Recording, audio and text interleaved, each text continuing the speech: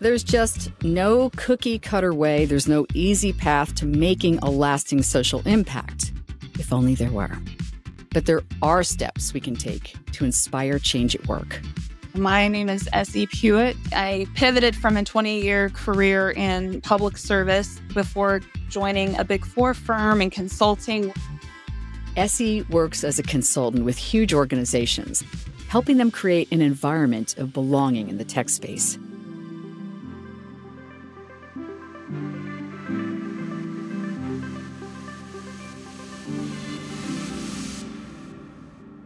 You know, you're a person of love and respect, and you put it into practice. And now a lot of people don't do that, or perhaps with the same awareness, and the same intention. I love the way that you mentioned the intention behind it, because I think at its core, each of us has to answer the question, what's in it for me? And there are people that aren't comfortable answering that question because it's self first or it's publicly self first. I came from a time and a generation where you weren't allowed to celebrate your wins. You weren't allowed to really sound overly boastful or joyous about the accomplishments that you have. I'm personally enjoying living in a time where we can flip that on its head and celebrate one another's wins and prop one another up and know that it's okay to do that. It's okay to support one another. It doesn't have to be a constant tear down on a social media thread. Right. Either or. And that very it's that lack consciousness. Can you speak more about what's the inspiration for you to go into this, a little bit more about your background? The goal was go pick one thing, get really good at it, go get a degree in it, and then go get a career that will make you a stable, tax-paying American citizen. And I think that I followed it. I did what I was told, but it obviously wasn't a long-term fix for me. I've gotten the opportunity to work in a variety of segments in public service, and I think that's helped translate a lot of skill set into not only a private sector space, but a more technical dedicated to a technical nature of work. And it's created opportunities for me to sit down and have this conversation with you. I'm good, bad, or indifferent. I don't apologize for any of it. It all fell into my higher purpose, and I've just learned to trust that more so now. Yeah. How is it that, or I should say, when do you really feel seen? When do you notice that you feel really seen in who you are and what you do? Yeah, I love this question because this is something I used to take an interest in. I have had team members that will say, please don't call on me. Don't call me to the front. I don't need an award. I don't want to be out there like that. And then I've had team members that really enjoy the accolades. They enjoy celebrating wins in the chat, in the thread, whatever that looks like for each of us. I've always found myself getting the most joy out of feeling like I created an opportunity somewhere. It made me feel resourceful. One of my famous phrases is, if I don't know the answer 9 times out of 10, I know somebody, I'm happy to put you in touch with them. That really brings me joy to do that. Because I remember every single person that put me on. I remember every single person that gave me an opportunity.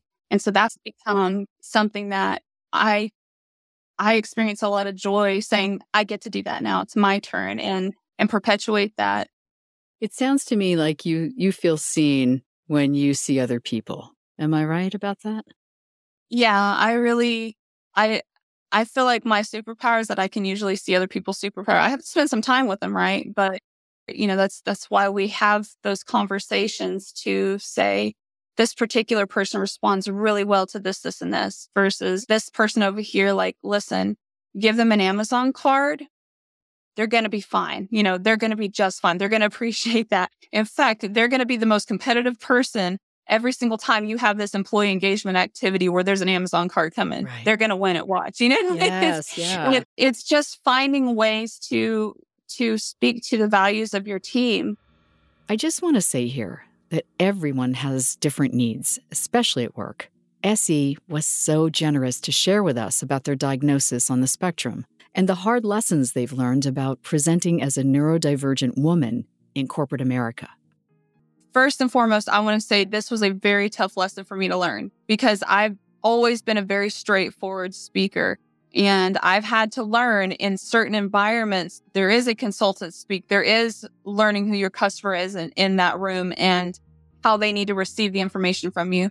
And I will just be a little bit vulnerable in saying, being diagnosed on the spectrum for me means I have to constantly monitor that. And I still don't have it figured out 100%. There are times when I'll catch myself when my face is flat. I don't have that expression. There's times when my tone gets really flat and I see somebody shift, and that's my cue. Like, did I sound too aggressive? Because I'm always dealing with the bias of my appearance, and that people have a certain expectation as to what my tone of voice should look like based off of how I'm presenting. You have diverse perceptions in one conversation, and you need to decide in that moment, how do you want them to receive that? How did they need to receive that in a way that gets the best outcome possible? So for somebody like me, that means I have to work extra, extra hard on my communication. I have to work on my attonation. I've got to work on my articulation.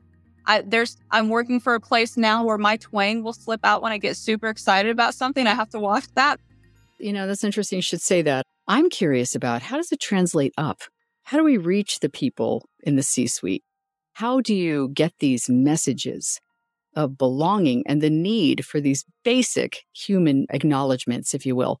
How do we get those messages up? When you start labeling things, these blanketed buzzword hashtags, acronyms, and otherwise, you have to own the consequences of how your audience is going to receive that.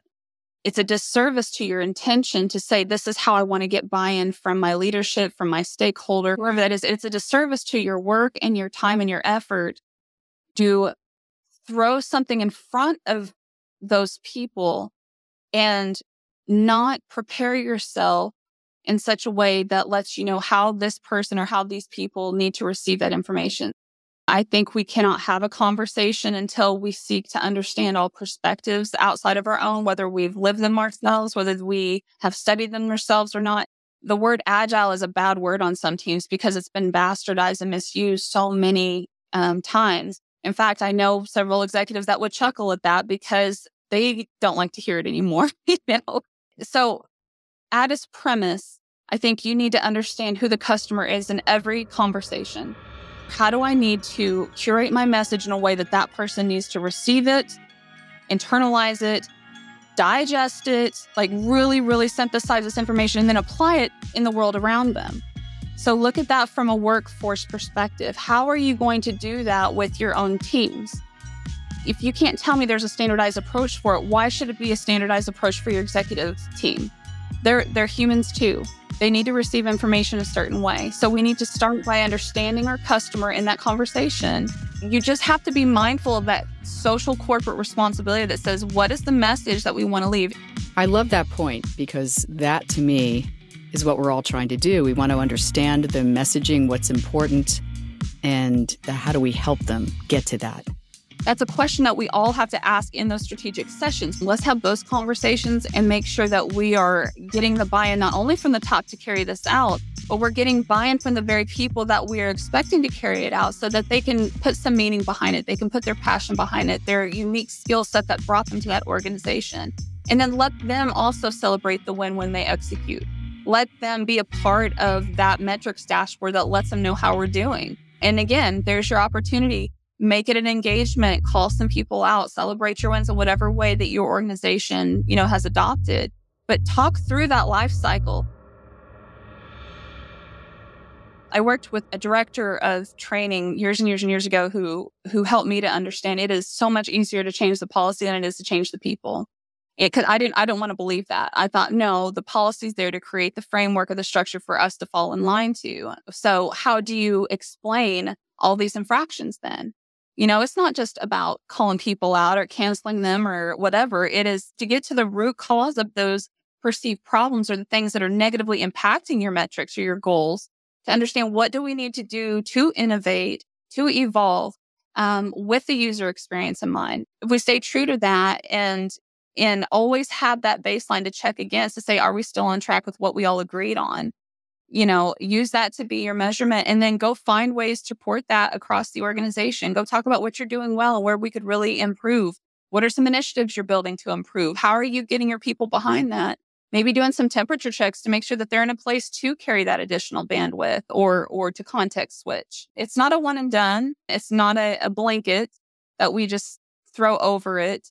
You have to have conversations, and you have to have some intention behind those conversations. You've got people who still don't have a good grasp on what the work is. And unfortunately, some of the byproducts of that misunderstanding is misusing terminology, is likening it incorrectly to things like affirmative action and critical race theory. At its core, it's a misunderstanding of what each of these things are. And again, turning it into a blanketed negative campaign. I think if we can focus on the language and we can focus on the behaviors that we want to implement into these policies and implement into these programs, we can bypass a lot of the static and noise to say, hey, we're here to be good humans. How can we learn to be more innovative humans by being good to one another? We still can't agree on whether or not we all should wear masks during COVID or not. I mean, we can't even get that far. So talking about what equality looks like versus equity is something that's going to take a very long time for humans to hash out amongst themselves. That's where the work starts. It starts with those conversations, acknowledging those differences and what that means to that person.